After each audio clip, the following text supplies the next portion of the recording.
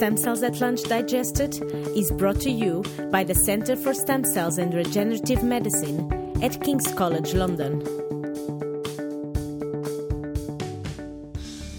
Hello and welcome to Stem Cells at Lunch Digested. My name is Davide Danovi and we are here today for an interview to William Roman. So maybe I'll just refer to your recent Stem Cells at Lunch, which was really, really interesting, and start asking just a little bit if you can tell about yourself and a bit of a view of the work that's happening in your lab at the moment. Yeah.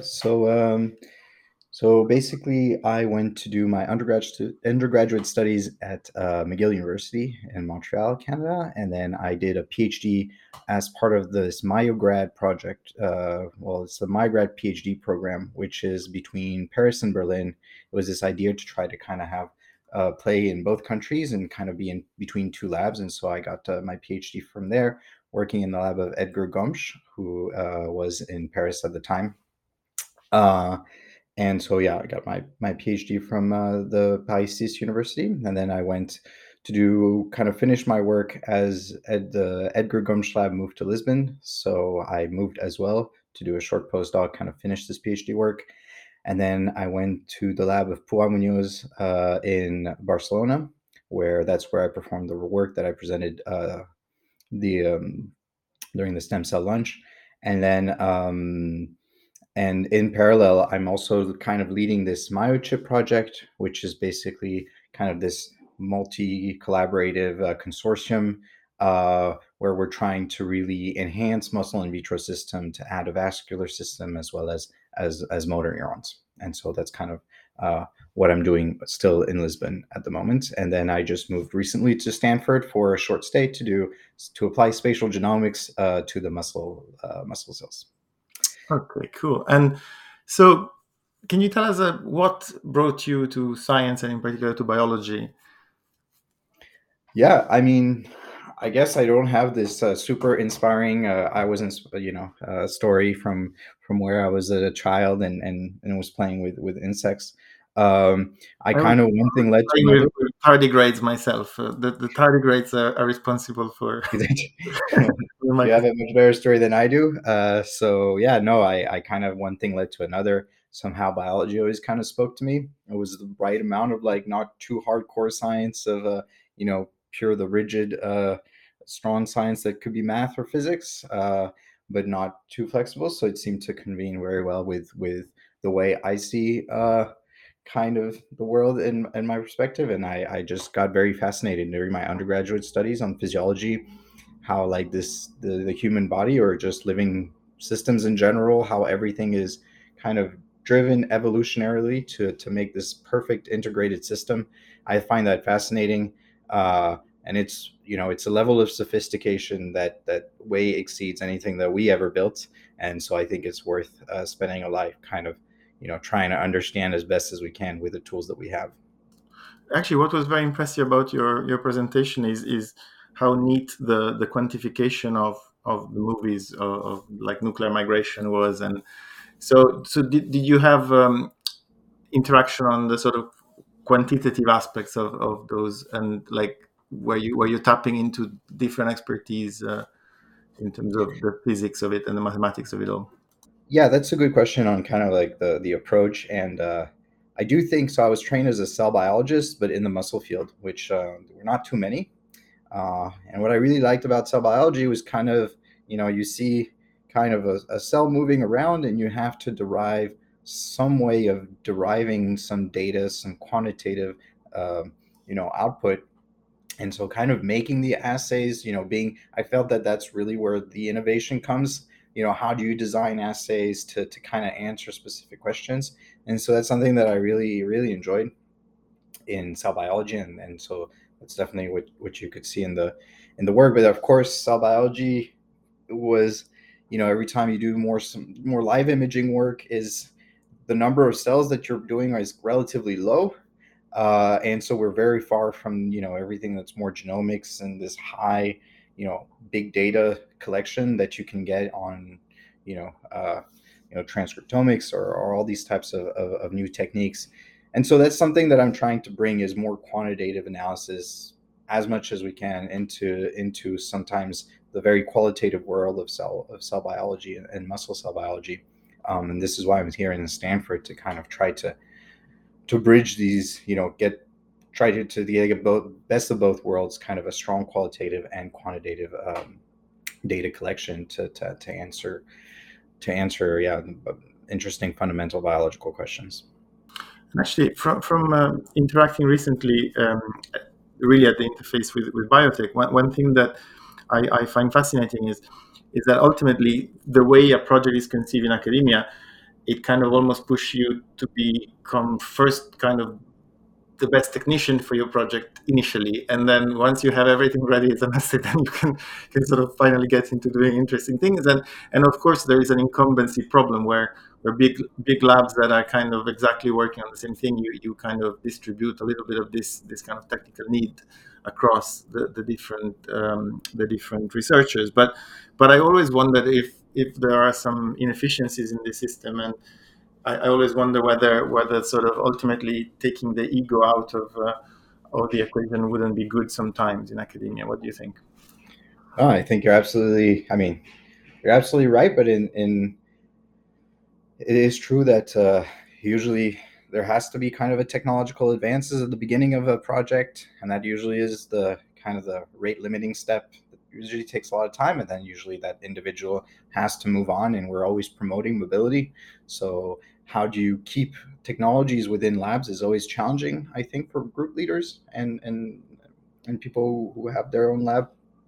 Uh, but in the same time, we also have to recognize that the goal of academia is not only to produce great science, but also to train future scientists. And I'm not saying that's not possible in industry, but I'm wondering if the kind of the structures that you were describing in academia are not kind of necessary as a learning phase for the trainees. And this struggle is painful, but at the same time, it kind of is kind of the learning experience in biology where everything is somewhat complicated. So on the purely pragmatic, I would fully agree, but maybe on the training, it does have a few advantages that should not be overlooked. It actually makes a lot of sense, and it's really refreshing that some funding bodies are beginning to consider, for example, the number of independent alumni from your own group as a sort of measure of value of a senior researcher, and definitely that's makes a lot of sense, because I think we have some of our listeners who are scientists and are interested in aspects that are more technical. But we also have very young people that are just interested in understanding what happens in a lab. And from the point of view of like the low and the high, can you share a few moments now that we're kind of tapping into the desperate life of a scientist, or then the thrill of a discovery? So can you sort of give us a range of moments? Yeah, no, that's a great question, and I think being a good scientist is knowing how to deal with failure because that's most of what you're going to get. So I'll start with the easy part, which was the maybe one of the best moments. I use a lot of visual tools to see what's happening, and I think for me, when I get to see something for the first time that I'm maybe the only person who's ever seen, even if it's very small and unimportant, but I know that I'm maybe the first human to ever witness something. I think that's kind of, I guess you were saying not to put the ego in, but somehow that brings me a lot of pleasure. And and yeah, I think when I performed these laser injuries to muscle, and then I saw, in live the nuclei moving to these injuries, I think for me it was maybe one of the highlights in my research career. Uh, um, and maybe the hardest part is kind of this abandoning projects. I think that's the hardest thing that we tend to drag. We tend to believe in the faith. We have faith in a certain project, and then and that rarely goes the way we want it. And knowing how to cut cut it is always difficult. But yes, I think those would be the two. And now zooming in more technical, what was very interesting was this uncoupling between the transcription and the translation happening around the wounding part. Can you give us a sense and kind of how peculiar to the system is this mechanism, or is it something that happens also in other type of lesions? I'm not sure. I think what's beautiful with muscle cells is that they have these myofibrils or sarcomeres that I was describing. So these are very unique structures, and so you can damage them, and they're going to repair. They're very organized, and because the cell is very big, you can easily do these injuries. I'm not sure there was that much work looking at how organelles repair. Uh, I know there's a Wallace Marshall in UCSF that's interested in that, and he uses kind of these big unicellular like Stentor, um, marine kind of living systems to study this. Most people working on kind of injury have really studied membrane resealing, but this is a very fast process that goes very quickly within the orders of minutes. Here, what I was referring to is something that occurs over several hours, so you really have this transcriptional shift. So from what I know, I'm not aware of any too many works looking at this kind of where translation and transcription happens. But it could be very peculiar to the muscle because it's such a big cell. And it was really shown very elegantly in your presentation. Well, coming back to the sort of difference between expertise, leadership, and management that we sort of touched upon. So, how do you feel now in the next steps, and what is challenging or rewarding in regards to being like a more senior researcher compared I would to say it's definitely a learning days? process. I think as scientists, we're often just kind of put into the management role all of a sudden, and then there's a lot of things you got to set up the lab, set up the techniques, and then hire the management. I mean, it all comes kind of crashing down on you. Yeah, we can have 1 or 2 day trainings here and there, but overall, it never really prepares you. I guess what I wanted to do originally was kind of have little clones of myself to do the work, but then with time, you rapidly realize that that's never going to be the case, and it's for the best. And so I think over time, what I've really enjoyed was kind of the personalities that I had under me. They all have very unique ones, and sometimes it's challenging, but it's also very rewarding, and to see them grow. And I guess my goal now is really to have them do the science according to who they are and to express themselves through that science. And I'm just a facilitator in that. And that's really something that I guess before science productivity was at the height, and now it's probably on equal par with kind of the development of my team members. It's really, really nice words. And one thing that was very close to my heart in your presentation was kind of using live imaging, but also endpoint imaging, kind of often in the same experiment. And I think live imaging, for example, is something that is not mostly used to its full potential. And I mean, you have beautiful reporters, etc. But so yeah, just a point about what do you like the most about imaging, and sort of how did you combine effectively the different methods? I think thankfully we've seen the industry kind of catch up, or at least match what are the expectations of the scientists is. So if you can now find either microscopes that are very performant with different types of acquisitions at different with so many different ways and tools, you have a bunch of ways to manipulate the cells. So you have, for example, things like AdGene, where you can just have this repertoire of so many different plasmids of things that you can express, whether it's just tagging proteins, but optogenetic probes as well. Calcium calcium reporters is just constantly being updated, and I think that's a great resource. And then more on the material side, whether it's buying micro devices directly from companies or just buying EBD dishes that already have integrated grids, which makes it so easy to just do live imaging and then fix, stain, do whatever, and then do correlated microscopy. I remember before I used to take a marker and mark more or less an area where the cell was. These grids completely revolutionized this kind of approach. So I do think that the combination of live imaging within just this post-fix is really great, and something that should be explored because all the tools are available. But yes, I always like things when they move, and so I always like expressing tack proteins, seeing how they move.